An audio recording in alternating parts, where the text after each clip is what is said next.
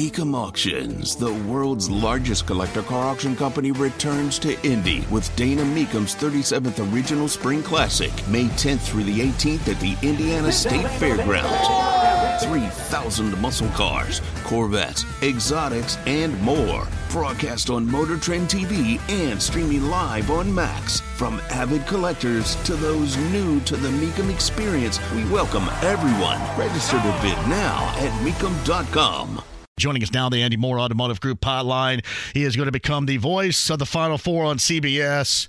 CBS, Turner, and so much more. Yes, with the Brooklyn Nets, and just overall cool dude. And Ian Eagle joins us now. Ian, how you doing? Hey, what's up, JMV? How you doing, bud? You allowed to get yourself a breather, a little bit of a break, some vacation time now?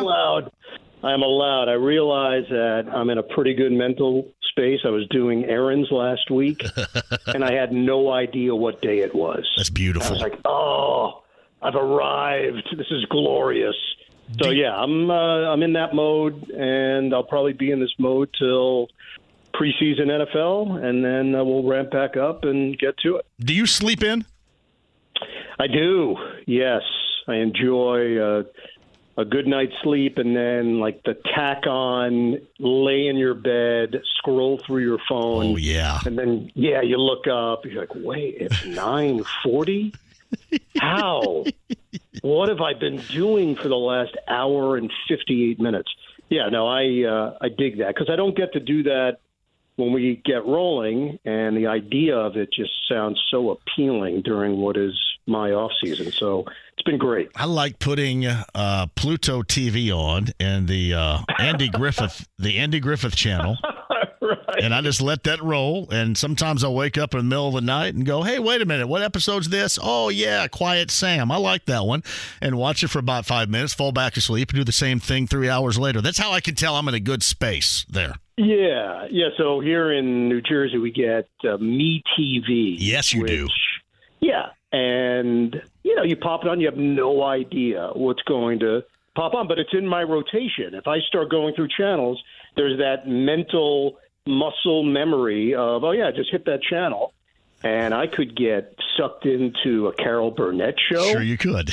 I could get a Hogan's Heroes out of left field. You just don't know. You have no idea. Get Smart could pop on. I might stick with it for 18 minutes. So I like those kinds of options during the off season of no script. I must say this, I'm going to be just completely upfront. I don't really drink during the football and basketball seasons because I'm on flights and sleep is really important. You have to sleep fast, not necessarily get a lot of sleep, but you got to get it done. But then I hit this time of year, and I'll just sample it all. Like, what's that? Mixed drink? Yeah, bring it. Let's try it. What is it? There's a berry in there? Sure. Why not?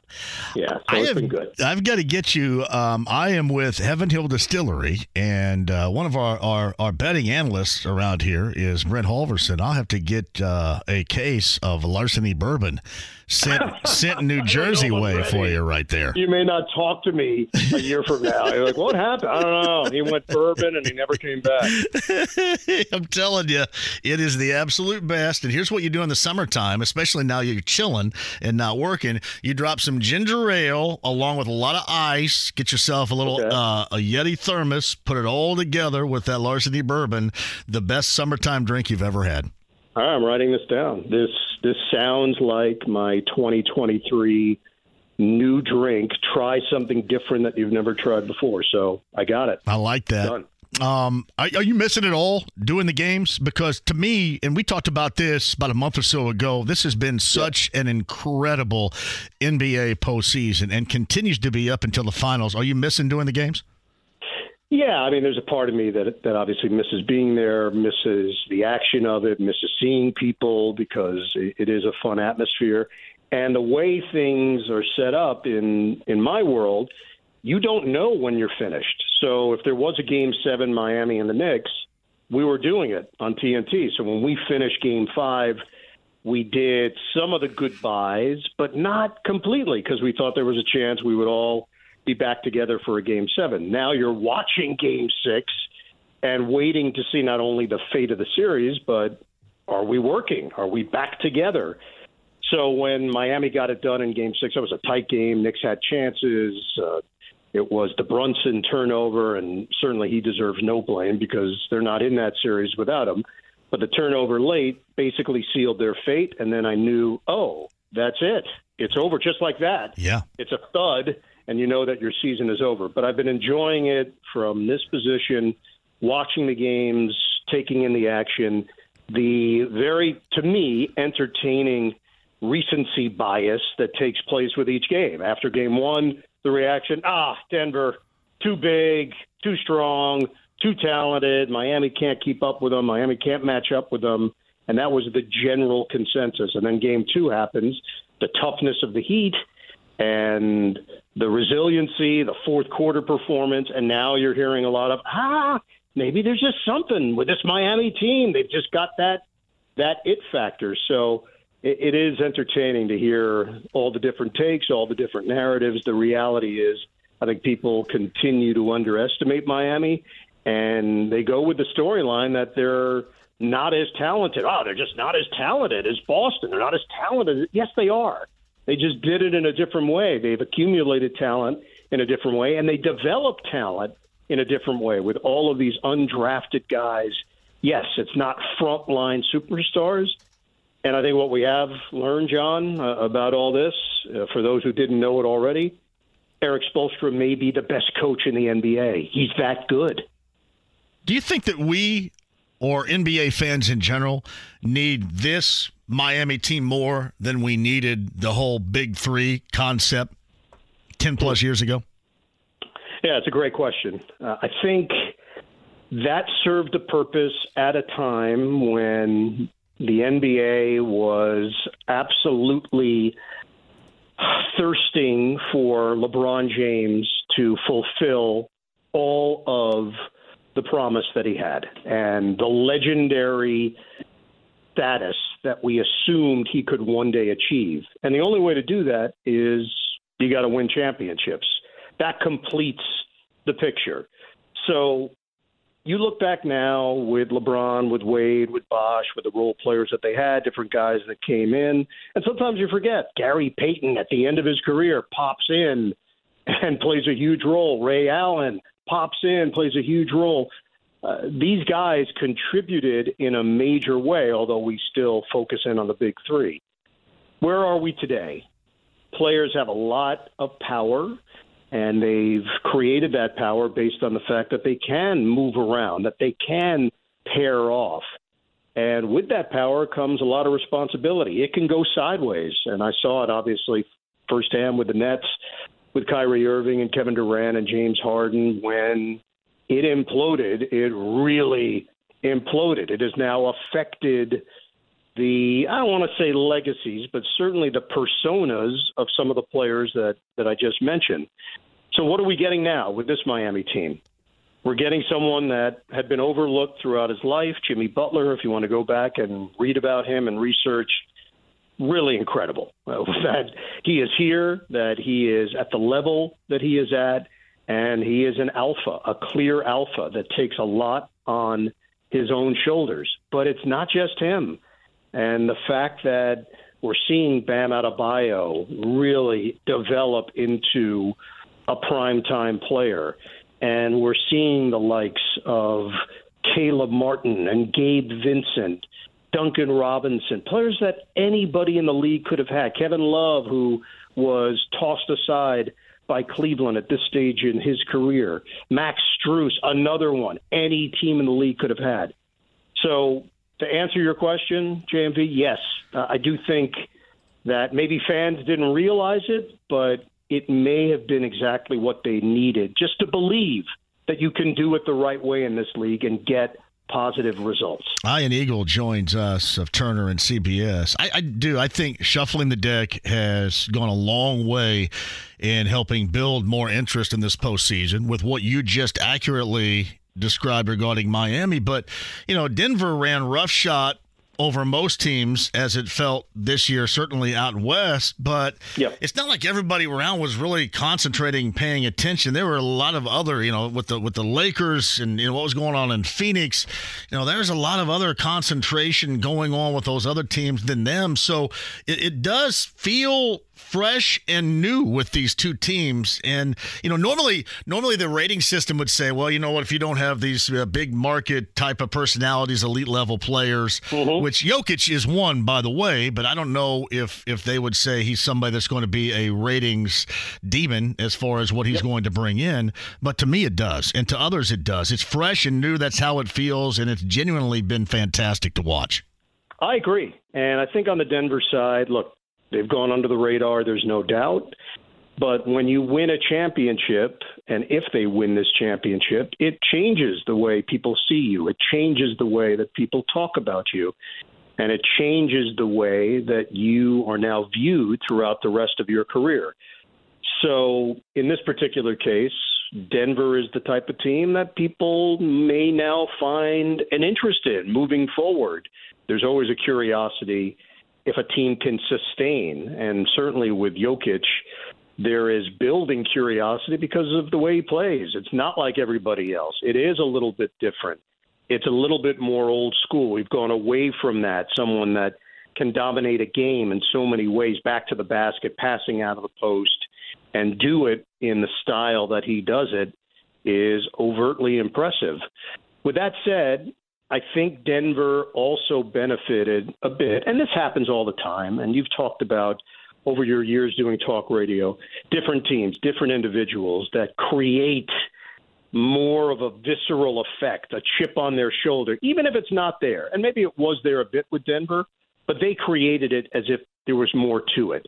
How many times would they say, well, they're saying this and they're counting, the idea that the national media has been against the Denver Nuggets. They haven't. Maybe it took them a little longer to get there, but this team has a lot of really good stories, a lot of talent, and if they win the championship, they're going to get their roses. The disrespect angle, which happens a lot.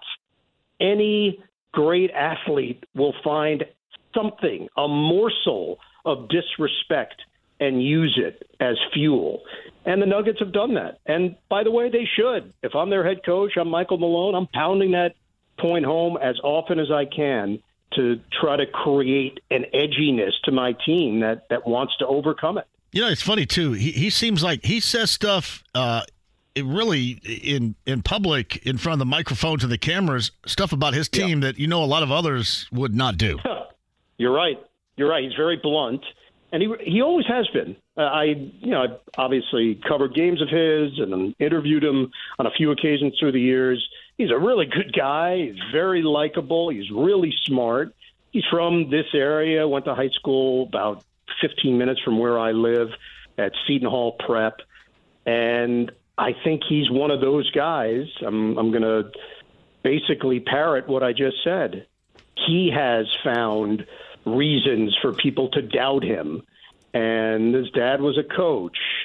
So he did have that first step into the profession, but it guarantees you nothing. He's proven that he knows what he's doing, and I think he recognizes the dynamic with his team, that they respond to it. Some teams would not, and there are some guys that would never step in front of the microphone and say the things that he said. He knows that his team can handle it, and I'm presuming that he believes it will actually help them. He is Ian Eagle of Turner and CBS, the voice of the Final Four, joining us via the Andy Moore Automotive Group hotline. You probably have heard I had mentioned that and teased it on the way in regarding Isaiah Rodgers and his situation here with the Colts. I had said this yesterday that I'm not surprised. I'm going to be more surprised if this doesn't happen as often as I believe it's going to start to happen. Would you agree? I would agree, and I think we have to really evaluate the philosophy in place here, and not to say that the league is trying to draw a very clear line between what you can do and what you can't do, and what seems pretty obvious to me. I'm not someone who gambles. I'm not someone who delves into that world, so I'm never walking a fine line, but I play fantasy football. I've been in the same league since 1991 with the same bunch of guys. And I recognize that you can go down rabbit holes and it's hard to get out. So for a bunch of these young guys that are on their phone all the time, that's the generation that we're dealing with here. Their whole life is on that phone. I can absolutely envision how someone could get into that situation and think maybe for a moment like, oh, no, this isn't a big deal. Like, I'm just, it's a couple of bucks. I'm just doing this. I'm doing that. And then the realization that you were naive or you didn't fully understand or it was a weak moment. So, look, I'm not making excuses for anybody. I'm just trying to live in the real world and recognize that 23, 24, 25, 26-year-old NFL players make mistakes. And maybe there will be a reevaluation on how this is handled. Maybe it's a warning first time around. Maybe there is a different place that we get to as these situations continue to pop up. But I think you're right. It's not the last that we've heard of it, and it's probably going to pop up quite a bit more. The question, as we know, is the bigger name that you are, the more news that it produces. That's how it works. And then you think about it from this standpoint, with a bigger name, or let's just say more names, when do fans start wondering about the integrity of the game? Yeah. Now, we just view it around here, Ian, as, all right, it's just Isaiah Rodgers made knucklehead decisions, all right? And what he has done is he has really foobarred his own career here and maybe likely someplace else, at least for the next year. That's just a knucklehead decision. But what happens if this starts to infiltrate the integrity of the game through the lens of the fans? That's when you're going to have a major issue. There's no doubt about it. And look, these things evolve. I remember very vividly being at CBS, and the philosophy was clear. You do not discuss fantasy football on television. You do not incorporate it in your coverage. And then a couple of years later, there's a show, and there's a sponsor, and there's chatter, and there's a pregame hit. So things changed. They did change. Things can change here, but you just nailed it. If for one moment you're planting a seed in the consumer's head that the game is not on the up and up, that's when we have a legitimate problem. And going down this road, when players are gambling, that's when those seeds of doubt could be planted, that someone could be in a position where they make a really bad decision or they get caught up with the wrong group of people. It's happened, as we know. The NFL is trying to avoid a mushroom cloud of epic proportions. And by doing what they're doing, they're policing the players by being pretty strong on this front. Will it change their actions? Will we see the numbers start to decrease because people within the league are cognizant of the fact that they can't mess around with this? I don't know, but I'm with you on your initial comment. It's not the last of it. There's going to be more before we get to opening NFL kickoff weekend. Ian Eagles with us via the Andy Moore Automotive Group hotline. We talked about last time you were on, you're now going to become the voice of the Final Four, which is awesome. So I'm assuming maybe you have at least somewhat of a schedule ironed out. Will you take over doing college basketball immediately following your NFL play-by-play duties? How's that going to work? Yeah, that's the plan.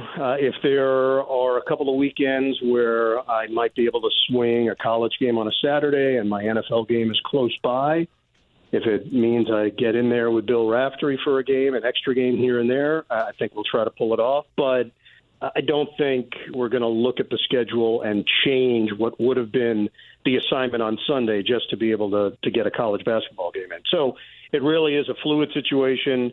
Obviously, I'll live in that world throughout, but I was already doing that because of my schedule. I was basically jumping in anyway. Jim Nance wasn't calling a whole lot of regular season games, so the last, I'd say, 5 seasons, ever since Vern retired from doing play-by-play on a week-in, week-out basis, I had stepped in and was doing a lot of games with Bill. So not a whole lot will change for me on the regular season front.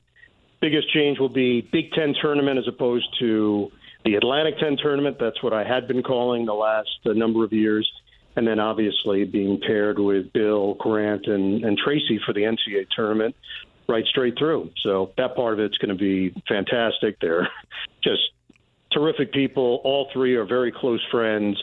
So to work with your friends, to work with people that you like and respect, and then get to do it on the biggest stage, you can't ask for much more than that from my position. You do that, NFL, as we mentioned, NBA, on Turner. I mean, this is living the dream right here.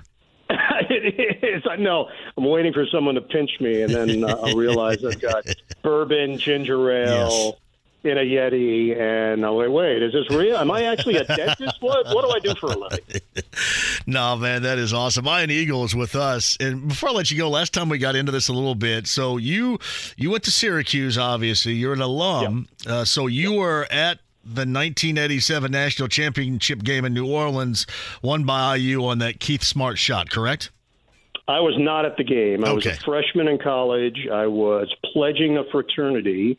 And, I mean, this is the crazy thing of life. You know, at the time, it's the most important thing in your life is getting into this fraternity, and was told you cannot travel. We need you in town.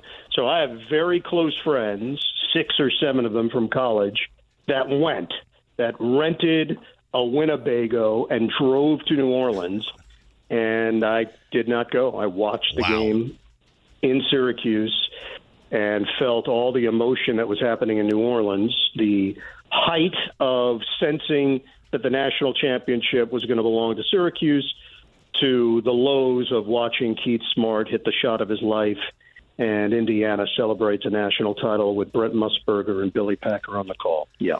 Was the Derek Coleman missed free throw biggest moment? What do you think the biggest moment was besides Smart and that shot make at the end? There was, before that, there was a Howard Trish missed free throw. So there were a few missed free throws leading up to it. And then if you want to watch it, you can. You put it on YouTube right now. There was no presence of mind after the missed free throw or after the made shot by Smart to call a timeout. Everyone was looking around. They had a timeout left, and they didn't call it. So a few seconds came off the clock. They could have at least had some look at the horn, and it didn't happen that way. Yeah, and then if you remember, end of the first half, Alford started going off and making shots. And they had done a really good job in that first half prior against Alford, against Indiana, and had built a lead and looked like the better team. DC was dominating on the inside. They looked like the better team. They looked like a championship team. But the Alford shots gave IU life, and then it carried over into the second. It really was a tremendous game. It was highly entertaining, well played. Syracuse made a bunch of mistakes down the stretch, including not calling a timeout after the Smart make. That was a really an amazing Final Four, too, because Syracuse, it was a Big East battle with Providence and Billy Donovan, with Rick Pitino as the head coach in that national semifinal. Well. And my favorite IU game of all time is that national semifinal against UNLV. It's my favorite IU game ever. Awesome. And look, obviously UNLV, we know what they were all about. And then the next chapter developed with UNLV and Duke and their battle. So that was a bit of a precursor of what was to come. But it was a great time in college basketball. I think the years that you recall based on your age, based on your experience, I think you and I discussed this the last time we chatted, there's a certain catalog that comes along with that. You literally remember where you were during certain moments. And for some reason, national championships, that's one of those things. It's whether you're watching by yourself, because sometimes, I know, and you're probably the same as me, sometimes you want to just be alone and watch the game and not be in a big crowd and not be at a place where you're not catching the nuances or hearing the broadcast or distracted. And then other times, if the teams aren't as interesting to you, you're like, nah, let's go out, or let's go watch it at a bar, or watch it at a restaurant. It really depends on so many different factors, but that's one of those. Obviously, it touched me on a personal level. It was my freshman year, and then you think, oh, but they're so good, they'll get back, they'll be there. No, that was it. They never got to that level again. Within my tenure there, they eventually won it, of course, with Carmelo Anthony against Kansas, another game that came down to the wire, and that was a special one for the university, of course. I think about it in terms, you bring up the games that you think about forever. You know where you were when that moment occurred, like 1983 and Lorenzo Charles in the putback, or 85 with Harold Jensen, just can't miss, and Villanova couldn't miss in that championship game against Georgetown, and obviously 87. Like 86, I don't feel the same way. I know Purvis Ellison was, I think, the MVP of that, with Louisville winning down in Dallas. 86. I don't have the same feeling in 88 with, Manning and the Miracles winning that, but there are some that stand out. And that's cool about you, because now your voice is going to be cataloged forever with many. That's pretty awesome right there. Oh, yeah. It's so awesome. And beyond anything that I dreamed of course, if you go into play-by-play, you think about, well, how far can I go with this? How far can I take it? But you don't really allow yourself to get to that place, because the odds are stacked against you. So many circumstances have to come into play: the right time, the right place, maintaining the rights. There was a time where it looked like ESPN was going to get it. They were offering up a lot of money. They certainly had all of the venues in which to play the games, and CBS recognized they had to get a partner, and that's when Turner got involved and came together in this unprecedented pairing that made it work. So it could have ended right there with a new company doing the games, and that's part of the luck of the draw of this business. So, Ian Eagle on the Andy Moore Automotive Group hotline. All right, we'll have to get your address so I can send you some stuff this summer for your Larceny Bourbon and Ginger Ale summertime drinks, okay? Hey, I have no background in it, so I'm just following your lead. You got it, buddy. We'll stay in touch, too. I appreciate you, Ian. All right, John. You got it, man. It's we'll talk soon. Ian Eagle on the Andy Moore Automotive Group hotline. One of the best conversations we have on this show is right there. Life is so much more than a diagnosis. It's about sharing time with those you love, hanging with friends who lift you up, and experiencing all those moments that bring you joy. All hits, no skips. Learn more about Kisqali Ribociclib 200 milligrams at KISQALI.com and talk to your doctor to see if Kisqali is right for you. So long live singing to the oldies, jamming out to something new, and everything in between. This is a huge day in golf. You have a merger going on, LIV and the PGA. And for more on that, via the Andy Moore Automotive Group hotline, the 38th president of the PGA of America. He is the pro down at Legends in Franklin. A friend of this show, he is Ted Bishop. Ted, thanks for the time. How are you? I'm doing good. I think, like everybody in the golf world, just kind of shocked with today's developments. How do you view it? Because I obviously know where you stood at the early stages of LIV and those golfers from the PGA Tour that made that jump. How do you feel about what has taken place so far today, as the news continues to be fluid, but at least substantially to this point, what has taken place? Well, I think like most people in golf, my head really right now is spinning, and it's almost like you don't have enough information to really wrap your arms around where we're at and what's going to happen. But it's been kind of interesting just to watch and observe some of the media reaction, some of the player reaction. And I think there are many people out there at JMV that feel like this was a sellout by the PGA Tour.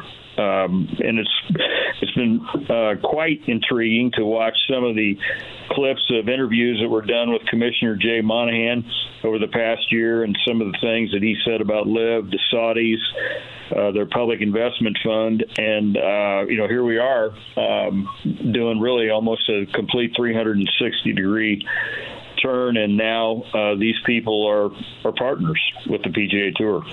And we're left to, as always, say, yep, money won out again, even with the words that you mentioned from Monahan. And everybody's bringing that back now. I mean, these strong, these hard words, and not to mention the fact that, he and they had a lot of these golfers like Rory McIlroy, for example, really go to bat for them, to hang with them.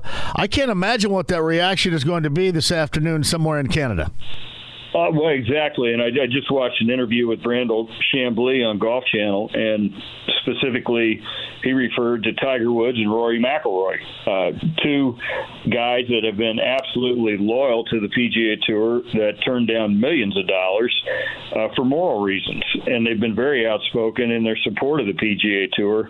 And I cannot imagine how people like that feel, but there's been a lot of comments from just rank-and-file PGA Tour players at the Canadian Open that are really distraught. I mean, critical of the stance that the PGA Tour has had. And, some of the interesting things, questions that have been asked will ultimately, the way the tour is going to look being structured going forward, and it's kind of complicated, but there's going to be two business structures. They're going to continue to be a 501 C6 operation that's going to govern the tour activities that take place, the tournaments that take place. That's going to remain in a non-for-profit status, but then all their commercial business is going to go into this other for-profit business entity with the DP World Tour and the Saudi Public Investment Fund. And that investment fund is going to really be the financial driver for this. And so people are asking, will ultimately PIF control and own American golf? And if that's the case, then what's next? They've been kind of legitimized by the PGA Tour, and will they go after the NFL next? I mean, it's just a really complicated series of questions. It seems like that there's an endless amount of money stream coming from where this is coming from right now. And see, these are questions, and you're right. I don't know how quickly we're going to get a lot of these answers to these questions, but I would agree with you. I think this stuff that you're talking about, even beyond the game of golf right now, Ted, I think that there are legitimate worries moving forward. Well, I don't think there's any question about it, and I think that some of the they just did an interview with Keith Pelley, who's the CEO of the DP World Tour, and Rich Lerner from Golf Channel asked him some very provocative questions about the relationship with the Saudis and their stance on human rights and torture. And Pelley basically was very matter of fact and said, we don't mix sports with world politics. We're not about human rights.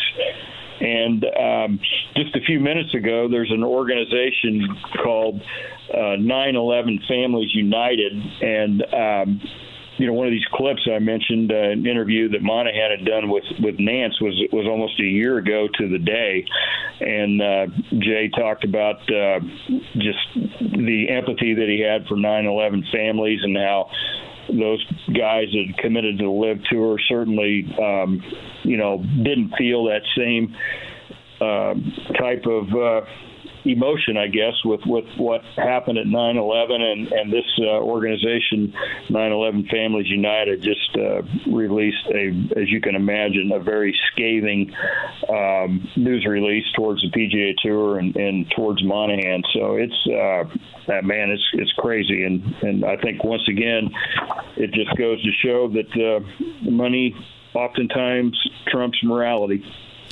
The 38th president of the PGA of America and friend of this show, Ted Bishops, via the Andy Moore Automotive Group hotline on the big news, the big golfing news of the day. I kind of thought about this immediately. There are a lot of quotes that go through my head whenever this news broke. This from the film Wall Street, when Bud Fox told Gordon Gekko, "Tell me, Gordon, when does it all end? How many yachts can you water ski behind? How much is enough?" I think what we're learning with everything now, it's never enough, is it? No, it's not. And I think that the other big issue that you're going to have, and where there's a lot of pain with the current PGA Tour players is going to be the reentry of the LIV players back onto the PGA Tour. I mean, this is going to happen. They're going to give these guys the ability to come back. So now you've had individuals that have taken the LIV money who are going to now be allowed to come back and play on the PGA Tour. And I'm sure that there's going to be a ton of resentment initially with those guys. I think the other interesting issue is going to be the antitrust regulations that this merger is going to no doubt stimulate, and certainly in Washington, D.C. And it's kind of interesting, and people would forget this, but that the NFL-AFL merger actually required an act of Congress to avoid antitrust laws. The PGA Tour is already being subjected to a pretty thorough review by the Department of Justice on their business operations. So it remains to be seen what those people are going to do with this. So Ted Bishop, who joins us via the Andy Moore Automotive Group hotline, have you seen it all? Is beyond, I guess, the fact that ultimately you'll get to see these guys play weekly together, but you were seeing them play in the majors together anyway. Do you see? Is there any type of, hey, oh wow, hey, that's nice? Is there anything good in your estimation, at least on the surface, that's coming out of this? And can you look at it from the PGA side at all and find anything good from it? Well, the interesting thing is all the experts will tell you that the PGA Tour was on their way to winning the lawsuit that they were involved with LIV.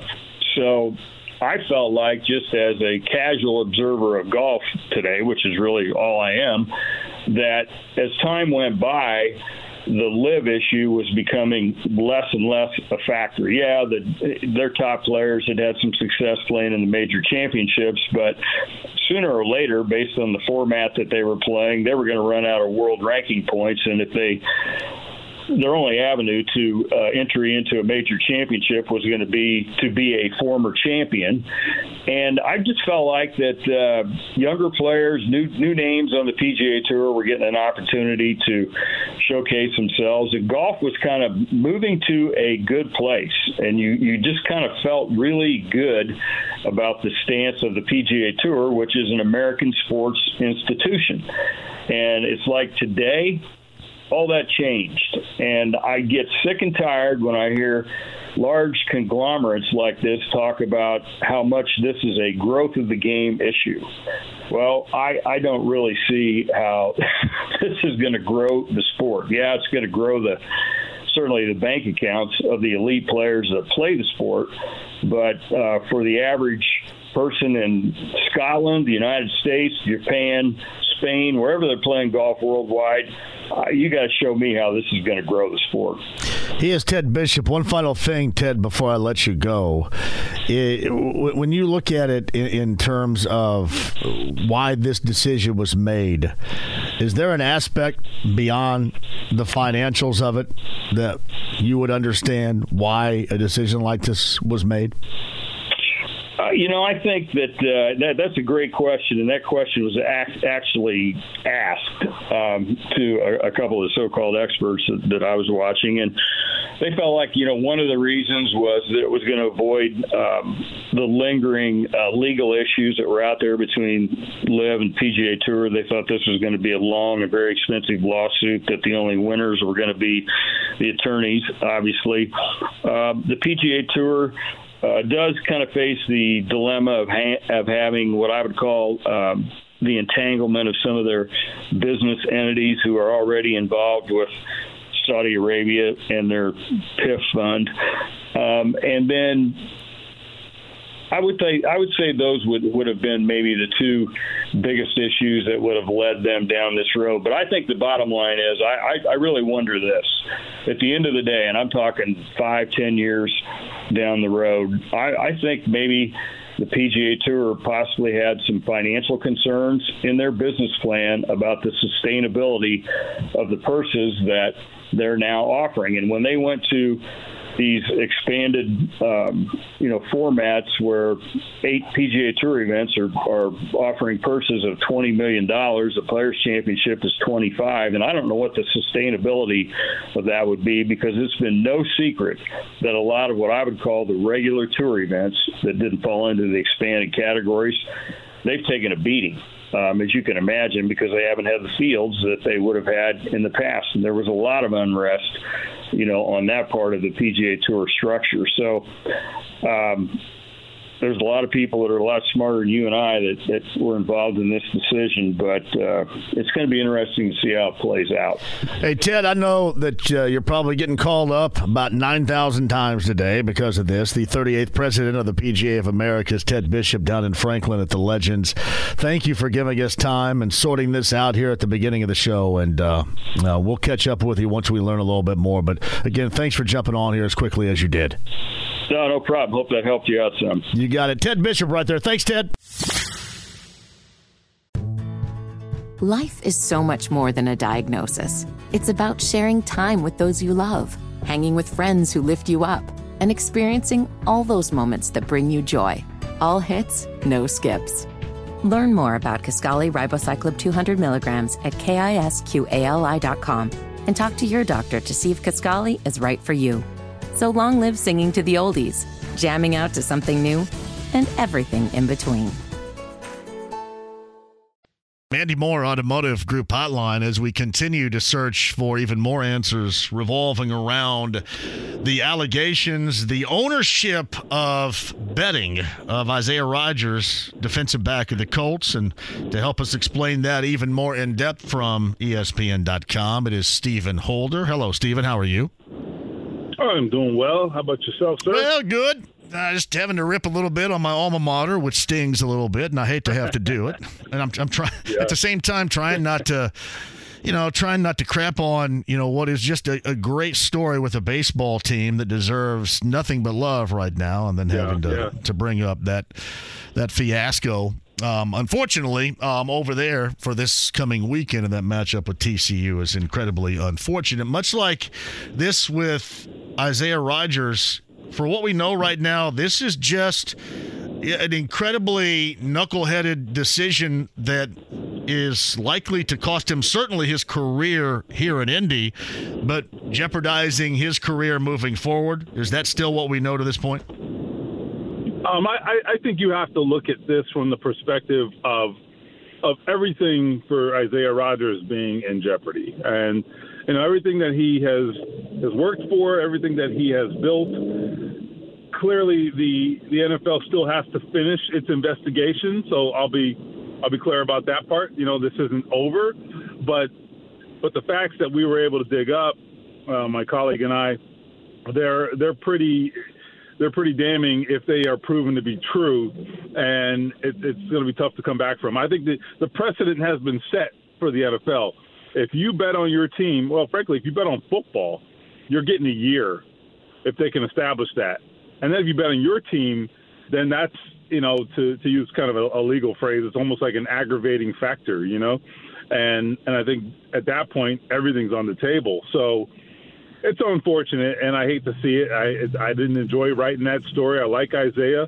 He's a good player, a good human being with a great demeanor, and had a bright future as a player. But it's all of it's potentially in jeopardy now. So Stephen Holder of ESPN.com is with us. So when did the Colts find out compared to when Isaiah Rodgers knew that he was under investigation? Okay, great question. So Isaiah Rodgers, I don't know when he found out specifically, but he has known, as far as I can tell, he has had knowledge of this investigation for a while. The Colts, based on everything that I was told, and I have some specifics on this, the Colts, from everything I was told, they're just learning about this now. As a matter of fact, it appears they just learned yesterday. So make of that what you will, but that's the timelines. Those are the two timelines as I understand them. Yeah, that's not good. That's not good at all. Like, yeah. what do we do? And it wouldn't. And they may not have found out even when they did, had the leak not happened. And the leak did not come from the NFL, as best as I can tell. It appears the leak came from gambling sources, or gaming sources, if you will, from that arena, and not from the NFL sources. My NFL sources didn't have a whole lot of information on this because they weren't in the know. So I wonder, had it not come out yesterday, when, in fact, the Colts would have gained knowledge of this. It's very interesting, to think about. They may still have been in the dark. Yeah, that's not good whatsoever. What has been reported is bad enough. Do you think that maybe it goes much deeper than what we have heard so far? Is it pretty much, your opinion more than what you know right now, is it kind of what has been reported, or might it go more deeper than what we have known? Well, what I can say is that it is possible that there's more we don't know. I would not sit here and tell you that we have all the information. I don't know that that's true. Now, I also cannot say for sure that there is more, but I'm not telling you that we heard everything. I mean, we ascertained the information that was available to us. Whether there's more, I can't speak to that. It's totally possible.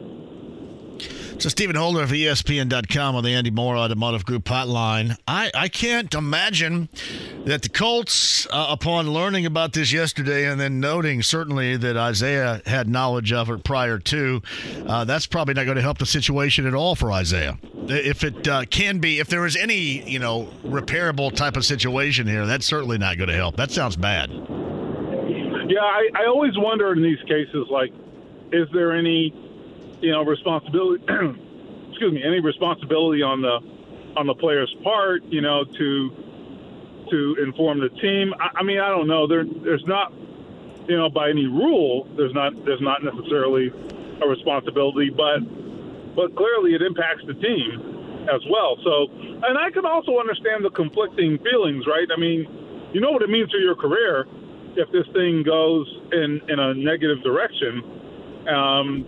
You're probably wanting to put off any ramifications as long as possible. So, and who knows? I mean, I don't know how agents tell them to handle these things. I don't know what the expectations are.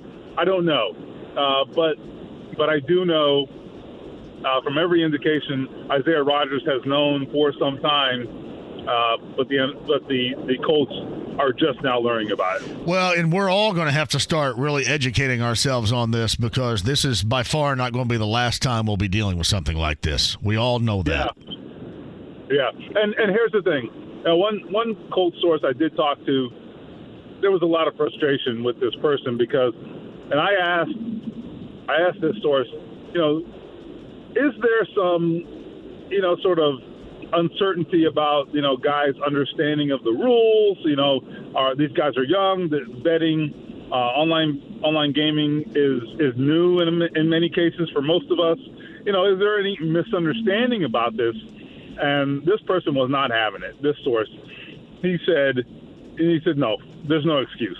They know, and if they don't know, they should know. And look, if you walk into the Colts locker room, there is signage, talking about betting. I know that they bring in speakers to talk to them, both from the league and from independent sources as well, to talk to them about, the gaming and what is and isn't allowed. They understand. They should at least understand. I know that there was some talk coming out of Detroit from those players that they had a misunderstanding about the rules in some of those cases.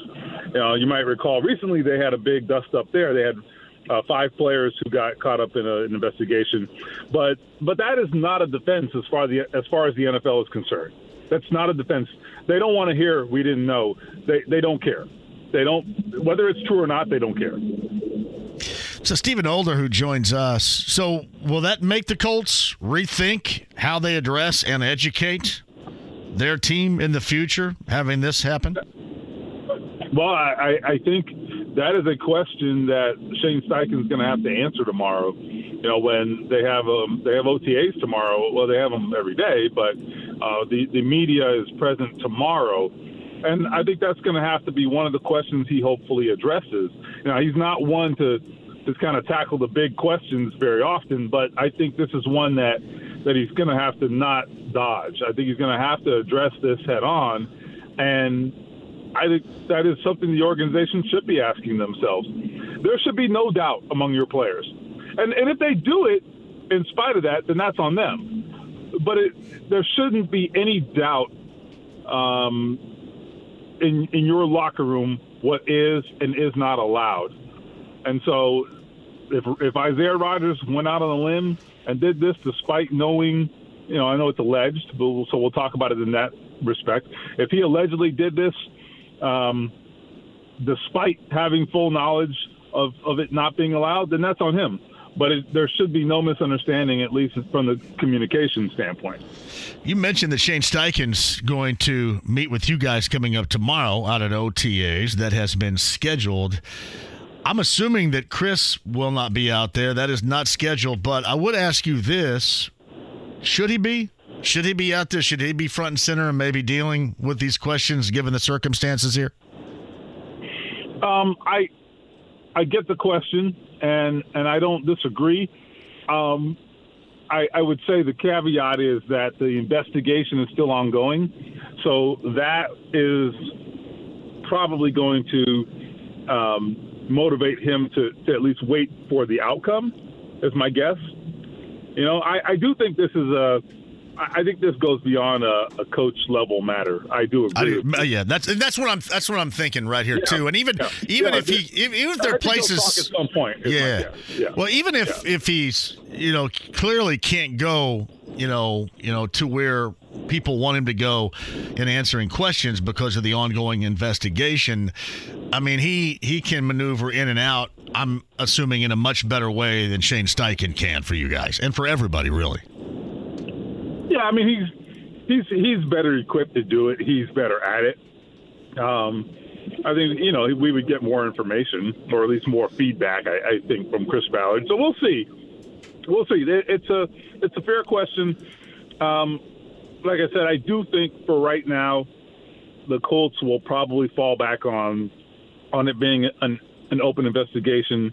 So maybe not quite put Chris Ballard out there right now. But I do think at some point, if and when this thing comes to a head and there's a resolution, I think that's a fair expectation at that point that maybe we hear from the general manager. And the reason why I bring that up is, and nothing against Shane Steichen, but I think Chris would be better prepared to answer the questions that are being asked about this in a way where he can answer them as opposed to the head coach in doing so. I would agree with you. There are some things that he's not going to be able to go.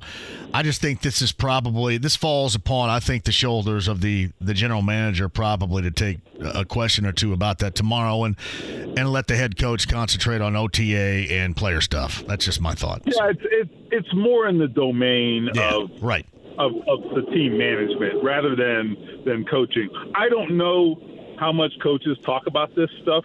I imagine they have addressed it some fashion, but I don't think it's a primary focus either. Would this at all lead you to believe? Are we naive if we think, and I know the report had no other Colts involved, but are we naive to believe that this isn't going on with others and certainly in other teams, but might be going on with others within the team? Are we naive, or is that just what's going on? I would say that I doubt that every player that's committed a violation has been caught. Okay, I mean, it's just too accessible for that to be true, in my view. I'm talking about online gambling. It's just mobile gambling, whatever you want to call it. I don't know all the vernacular, but it's just too accessible. I mean, it's for us to sit here and really assume with a straight face that there are not other guys. And I don't even mean just Colts. I mean just in general, around the league, There have been quite a few guys caught up lately, but is that the full accounting? I doubt it. So here's the thing. I was asked this on another interview earlier, and I'll say it here.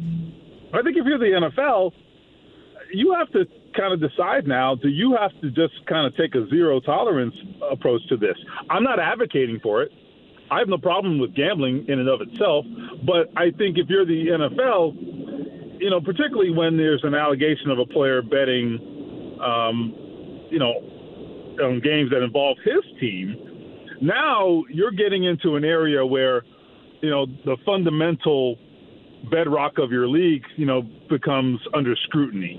And I'm talking about competitive balance, or not competitive balance. Oh, the integrity of the game. The integrity, yes. Yeah.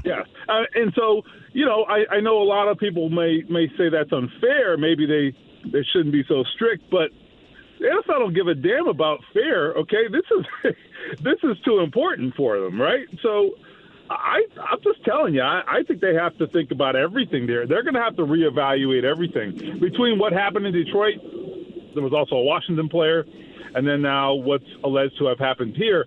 I just think there's so much smoke that they got to get ahead of this, because I don't think they have a handle on it.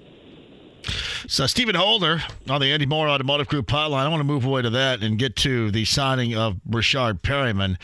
I don't like to use this cliche very often because it wears me out. The kicking the tires, which if there was ever a definition of that, that's exactly what their Colts are doing right now. I guess the question I would have, why Perryman? Why does that make sense now more than it has in the past? I'm just kind of curious. What is different? What might they feel is different about him in not producing and not being the player as a first-round pick formerly that he was living up to be here? Why did they feel it was different right now? Why did they feel it necessary, or at least felt compelled to take a chance on him now? I think it's a great question. I don't have a great answer. I mean, I think when you talk about kicking the tires, for me, that's exactly what this is. I think the question is, are they kicking the tires on, you know, an 84 Regal, or are they kicking the tires, you know, I don't know, say a Toyota with like, you know, 20,000 miles, you know? I don't. I think I would dig on an 84 Buick Regal, to be honest with you. So. Actually, the 84 Regal is probably not terrible. That's a bad example. Depending on the condition, that's not bad. Yeah. You could get some money for that, but think of a jalopy versus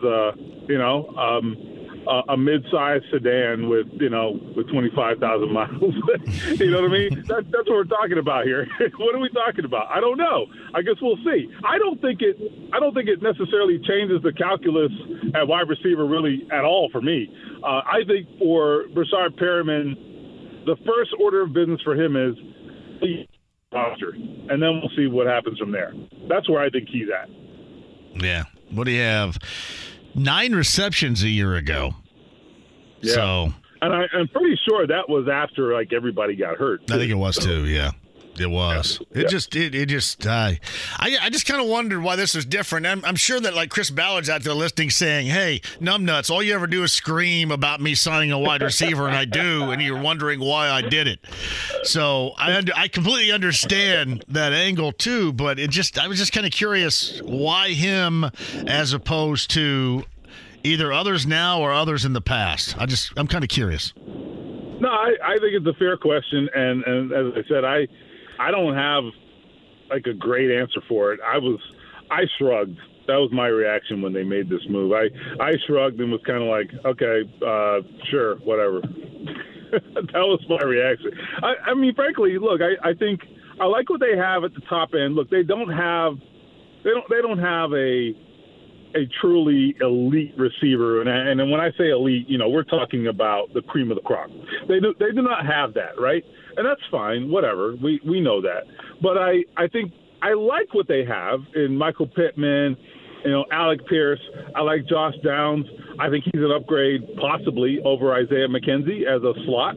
So I think that's a nice little battle there to watch in training camp. We'll see after that. What are we talking about? Ashton Doolin, I guess, and the likes of him. So, I mean, it's an adequate group. I think the question is going to be for me, how much better does a does a change at quarterback make Pierce and make even Pittman? I think Pierce has the chance for the biggest jump because now you have a quarterback that suits his game. And his game, talking about Pierce, his game is get down the field and go up and get the football. Well, that should be a perfect fit for the quarterback that they have now, right? And Anthony Richardson. So theoretically, that makes a lot of sense. I think with Pittman, if the running game gets a little kick in the pants, he's going to maybe get better matchups and be able to have some run after the catch. I think he could be more effective theoretically as well. But they're going to have to still do it by committee. I don't think they're going to have, just a dominant receiver who you just can't stop. I think it's still a little bit by committee at wide receiver for them. All right, wide receiver, quarterback-wise, I don't know how much you guys have seen, and obviously we've seen the occasional video when you guys are allowed to be out there and post it, for example, on Twitter. But any thoughts at all redeemable here regarding Anthony Richardson and what you have seen out there live so far? Well, I would say this: I think the live arm is going to make a difference. I do think that for all of his inaccuracy that's talked about, and it's fair, it's totally fair, but for all of his inaccuracy and the conversation around that, you did not see him throw a lot of interceptions in college, which I thought was notable. And one of the reasons I think for that is he doesn't make terrible decisions. So that's one. And then you have the reality is that he doesn't throw lollipop balls, okay? That ball's coming, and it's going to who it's meant for. And so if you're a defender, you're going to have to have a heck of a jump on the ball because that ball's coming in hot. So maybe that's not the greatest thing if you're on the side of the the receiver who's catching that football and you've got to snatch that thing. But I do think, when you've got, Matt Ryan toward the end of last year, for example, I mean, I don't know if the shoulder injury had any effect on this or not, but the zip wasn't there, and that makes it easier for defenders. There's no doubt about it. So anyway, I don't know if that answers the question. I think it makes it easier for his offensive line too. If Shane Steichen is what people believe he is to be, I think it makes that offensive line. Well, it has to be better than what it does a year ago. And I think Stephen, they're counting on that to a degree, right? Because it's not like that there's been major moves here. You're talking about basically the same thing, other than trying to reestablish who's going to play right guard. They're running it back. And I think we can certainly ask a lot of questions about that, but there's no doubt about it. They're saying what I think they're saying, whether intentionally or not, is they are saying we put a lot of last year's problems on the quarterback. Now, I don't think it was completely on the quarterback. I mean, I saw the left tackle get destroyed many times. I like Bernard Raymond. I'm just saying, we saw what happened there. We saw what happened at right guard. We saw Quentin Nelson have some terrible snaps last year, right? We saw all that. All that happened. And I think a lot of it was independent of the quarterback. The quarterbacks didn't help, let's be clear. But they are, by their actions, the Colts are saying, we think a lot of that was on the quarterback's shoulders. So we'll see if they're right. It's Stephen Older of ESPN.com on the Andy Moore Automotive Group hotline. All right, well, we'll see what happens. You guys lobbing some questions at the new head coach coming up tomorrow. I'm sure that's exactly what he wanted to do, is answer those questions. Man. He wants to be 5 words in a sentence and out, and I don't know if he's going to have that option coming up tomorrow. This is the thing. This is the job, man, and I think, particularly young head coaches who have not done this job before, when you're the coordinator, no one asks you about the off-the-field problems. No one asks you about, the roster or roster moves and things like that. No one asks you about that, when you're the offensive coordinator. When you're the head coach, you get all of those questions. So, all right, you got to put your big boy pants on because it's different, But look, he's a smart guy. He's no fool or anything. He'll figure it out. But I do think there's an adjustment there that first-time head coaches are sometimes not particularly equipped for, at least initially. So it'll be interesting. Well, I mean, it's going to be the first time because you guys, I, and others have described him as being, quote, all ball. This is going to be the first time he hasn't been all ball, and this is not quite a subject in which you ease into. You know what I mean? So, yeah. It's going to be a bumpy ride. It ain't going to be the last time. Look, I mean, someone's going to get arrested. Someone's going to do something dumb, or someone's going to do something on social media that causes a distraction, whatever, right? I mean, these things are going to happen. That's just what it is. You got 53 grown men, and there are going to be issues from time to time. So you can't dodge all of them. You're going to have to take some of them on. So I think this is one of those. Well, Stephen Holder there of ESPN.com on the Andy Moore Automotive Group hotline. I appreciate you, man. Have a great day. All right, brother. See you. Life is so much more than a diagnosis. It's about sharing time with those you love, hanging with friends who lift you up, and experiencing all those moments that bring you joy. All hits, no skips. Learn more about Kisqali Ribociclib 200 milligrams at KISQALI.com and talk to your doctor to see if Kisqali is right for you. So long live singing to the oldies, jamming out to something new, and everything in between. Let's bring on board now on the Andy Moore Automotive Group hotline, Greg Rakestraw, who's been doing golf today. We'll get to that subject in a minute, but what was your thoughts on the way all of this has played out over in Terre Haute regarding the hosting and then not hosting of the Super Regional? Disappointing because it's the first negative that's been associated with ISU baseball all year. So I hope to goodness they make it to the College World Series for a lot of reasons. If they do, then this will kind of get quietly swept under the rug. I think it is a monumental mistake. I understand, the commitment to Special Olympics, and that is very noble. I understand the limitations that ISU has as an athletic office, and that what they just went through this past weekend is something pretty special and unique. But again, I just don't think you can withdraw that bid the way they did and have now talked about a week ago. There's no way that looks good. So I hope that for the Sycamore's sake, for Sherrard's, I like Sherrard a lot. I hope for everybody's sake over there in Terre Haute that they find a way to win 2 out of 3 games, because if they do, we won't talk about this in great detail. If they get beat, then maybe we will, and that's a shame because it's a negative on what has been such a positive story for Indiana State University. Well, I asked him to come on today, and he texted me back and said that he was going to let this press conference speak for itself. I wish he would have still called in. I think he should have called. I still think he should call in right now, to be honest with you, because I still have some more questions that I think need to be answered. I mean, maybe it sounds outrageous, outlandish, and I guess when you put in a bid, you can't go someplace else and play, right? There are all these ideas about why couldn't you go here, why couldn't you go there if it were an acceptable venue to play that Super Regional, not in Terre Haute, but certainly closer to Indiana State's campus in this case. I guess that was all out of the picture, correct? From what I gather? Honestly, I have no idea. So that I don't either. I don't know if that was asked, and I kind of want to know. All right, to me, that would be more of an NCAA question. Are you allowed to play games at a neutral site? And because there has been such little history for schools in our state to get to host a regional, let alone a super regional, like one of the only instances I can think of is that Purdue in 2012, when they were the Big Ten champs, that was the year before Alexander Field, their old stadium, which was not great, to put it nicely. They hosted a regional at the Steel Yard in Gary. So they hosted at a neutral site. So, it's been done before. I'm not sure if it has been changed from 2012 to 2023. I don't know. Again, I understand all the reasons behind it.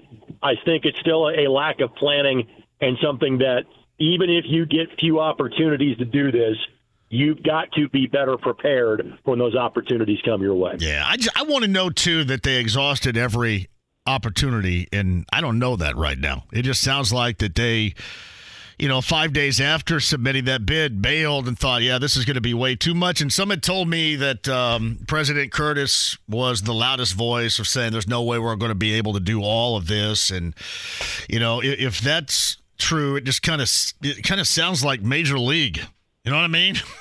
We're not really working with these guys that work their ass off, Mitch and this team to get where they are, and get this university more notoriety that we've all been looking for. And I agree with you. This is a massive swing and a miss. Well, what it sounds like is small time. And again, you are trying to prove that you, without having as big of a budget or in as big of a market, or with as large of an alumni base, but this sport has allowed you a chance to compete with those larger schools. And again, of the many things that were great about this past weekend in Terre Haute was the fact that Iowa fans spent 3 days in Terre Haute, and North Carolina fans spent 3 days in Terre Haute. And now you have missed on an opportunity to have a Big 12 program come to your place, because your team earned that right for that to be the case. And the fact that you weren't ready for your moment in the spotlight is disappointing. Now, again, Mitch Hannes and the baseball team can bail some of the others out that weren't ready for that moment in the spotlight, and I hope they do. Yeah, I just saw this as well. Rick Simler, somebody we know over at Channel 10 in Terre Haute, also had tweeted out that Sherrod said that had he known now back on, I guess, the 27th is what I said a little bit earlier, then he would not have pulled it, which is not a good answer. I appreciate your honesty. Yeah, not a good look. That is not a good answer whatsoever. So, yeah, you're right. Ultimately, Mitch and his team can, wipe the slate clean here. But if they have close games and such, right, and that is going to be incredibly problematic right there. It just is. And again, I'll go back to what I said, big picture. I hope this is not the negative stain on what has been such a wonderful story. Agreed. Because let's face it, I'm not an alum. You are. I spent a good amount of time on the program. I know so many people like John Sherman, like Luke Martin, even though he's not associated with the program anymore. I consider Ace Hunt a part of this over in Terre Haute. I spent parts of three summers I was in high school. I spent parts of those summers in Terre Haute. I'm not an alum, but I have a passion for that place. And having spent so much time at the low to mid-major level of Division I athletics, again, this is a rare chance for you to be able to dictate on your terms. Hey, you're coming to our place. And so I hate that. And again, I think the baseball story has been so good for that university, because I think Indiana State does a lot of things right, but yet enrollment is down. Yeah. They market. It's an affordable education. There are very valuable degrees there. This is a chance for the baseball program to kind of lift everybody up. Correct. I just hope it continues. Well, money, athletic department money, Greg, and I think the enrollment is at a level now that maybe it was at when it was before it was called Indiana State, when it was the Indiana Teachers College, and that's not good. And you're right about the entire thing, and I believe it. I don't go over there and watch a lot of games, but I always have my finger on the pulse of stuff, and I love it. I try to promote it in this market as much as possible because I just think it's needed, and I love my time over there, and I want to share that with people, and I hope to at some point persuade those that go, yeah, you know what, Terre Haute, I don't want to go over there, to maybe have some interest in going over there, whether it's, go over there to go to school for the academics or go over there and play sports, whatever the case might be. I endlessly promote it, and I just hate the look of all this, especially in a season in which I think you accurately bring up in detail has been so spectacular for this baseball team. It just seems like that baseball team and everybody around there deserves a little bit more than what they're getting right here. Correct. And hopefully they can atone for a misstep. They had that opportunity this weekend. So Greg Rakestraw on the Andy Moore Automotive Group hotline. You're out Crooked Stick. You and Lance Ringler. How is the Ringler doing with the color commentary today? Ringler is phenomenal. So there are many in your neck of the woods and throughout the state of Indiana that know Lance as an outstanding high school basketball referee. Yes. Lance is also the preeminent college golf writer in the country. Lance is based in the Bloomington area down in Ellettsville. So Lance, for a second year in a row, has joined me on the coverage of the Dye Junior Invitational. So these are 36 of the top junior golf players in the country, and there were some international players in the field as well. Most of the players that are seniors, if not juniors, have already verbaled to play. There were 3 girls from Indiana, all local. 1 boy from Indiana, the defending IHSA state champion, and Aiden Gutierrez from Valparaiso. He actually is playing in this event in between the sectional and regional rounds of the tournament. He'll go back to play the regional up in Northwest Indiana on Thursday. The girls' winner was from Naples, Florida. Boys' winners from Ponte Vedra Beach, Florida. And I just wrapped up about 6 hours of live golf with 1 commercial break in 6 hours. That's not much. That's a lot of talking. But as you know, Ringler talks a lot. Yes, he does. It's golf. I just kind of lay out and let the sounds of nature, dominate the broadcast. Well, Ringler's wife is and has been a fantastic golfer. How good of a golfer is Ringler?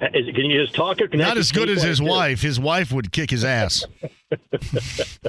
Well, I'm sure he would kick mine. Because as I posted on Facebook yesterday, my golf swing is awful. My golf voice is beautiful. And thankfully, I was working on the golf voice and not the swing today. You were right about that, too. He is known as a fantastic high school official. And we need more of the Lance Ringlers, who is top-notch and also is pretty dedicated. You see him officiating everywhere, Greg. He said he's already booked 60 games for this coming year, and a mutual friend of ours, I'm going to publicize this story now, and we're going to spread this to others that do the written word as we get closer to it. But he's got a buddy named Casey Gaynor that has done games for a long time in this state. He will actually have done a game in every gym in the state with a game he does on January the 2nd. In other words, he has basically done a game where he has worked for all 400 and I think it's now 10 member institutions. He'll complete that circuit coming up this January. That is pretty awesome. Hey, before I let you go, too, what'd you think about that merger? I know you were doing other things today, and that news was breaking as you and Lance were calling the action at Crooked Stick. What do you think about the merger today? Because, as you know, Ted Bishop was on earlier and had some things to say about it, as you probably would anticipate. What do you think about it? Ted is not a shrinking violet, that's for sure, right. So that doesn't surprise me. I'm a little surprised that Liv, I wouldn't say Liv caved, but that because the pockets are so deep for that organization, that they didn't mind just continuously throwing money at it and trying to win the battle that direction. I'm a little surprised the PGA, I wouldn't say PGA, I don't know the details, so I wouldn't say the PGA Tour caved, but here's the no doubt winner in this situation: fans. You're going to see Brooks Koepka play more events. You're going to see Bryson DeChambeau play more events. You're going to see Phil Mickelson play more events, and that's a good thing for everybody involved. So, when this whole thing went down, I didn't find myself rooting for the PGA Tour and how they carry themselves, even though the PGA Tour was in the right. And so I really don't care, who has more egg on their face, whether it's Liv, PGA, the old European Tour, it's now the DP World Tour. Don't care about all that. The fans won today because now you will see all the top players back together more often, and that's good for everybody involved. Greg Rakestraw is with us via the Andy Moore Automotive Group hotline. So will Isaiah Rodgers be on this roster if we're talking at about this time next week? I highly doubt it. If you are guilty of betting on your own team, it might be a very, very long suspension for him. Yeah. Well, and I think he's got 1 year left on a deal, so you might as well go ahead and punt. And it's amazing on how knuckleheaded you are to completely sideswipe your career in this fashion on what has at least been reported. Maybe there's going to end up being more $25 to $50 parlay bets. It's absolutely incredible. There are certain things you cannot do, and that is one of the do not pass go rules that you are instructed about as a rookie in the league and then reminded You cannot bet on the sport on which you are playing. Period. End of sentence. Cannot do it. No wiggle rooms, no wiggle room, no exceptions, nothing. Can't do it. And again, you are throwing away what is a promising career. Greg, I appreciate you adjusting a little bit today, man. And if you see Lance again soon, tell him we said hello. Will do, buddy. Thank you.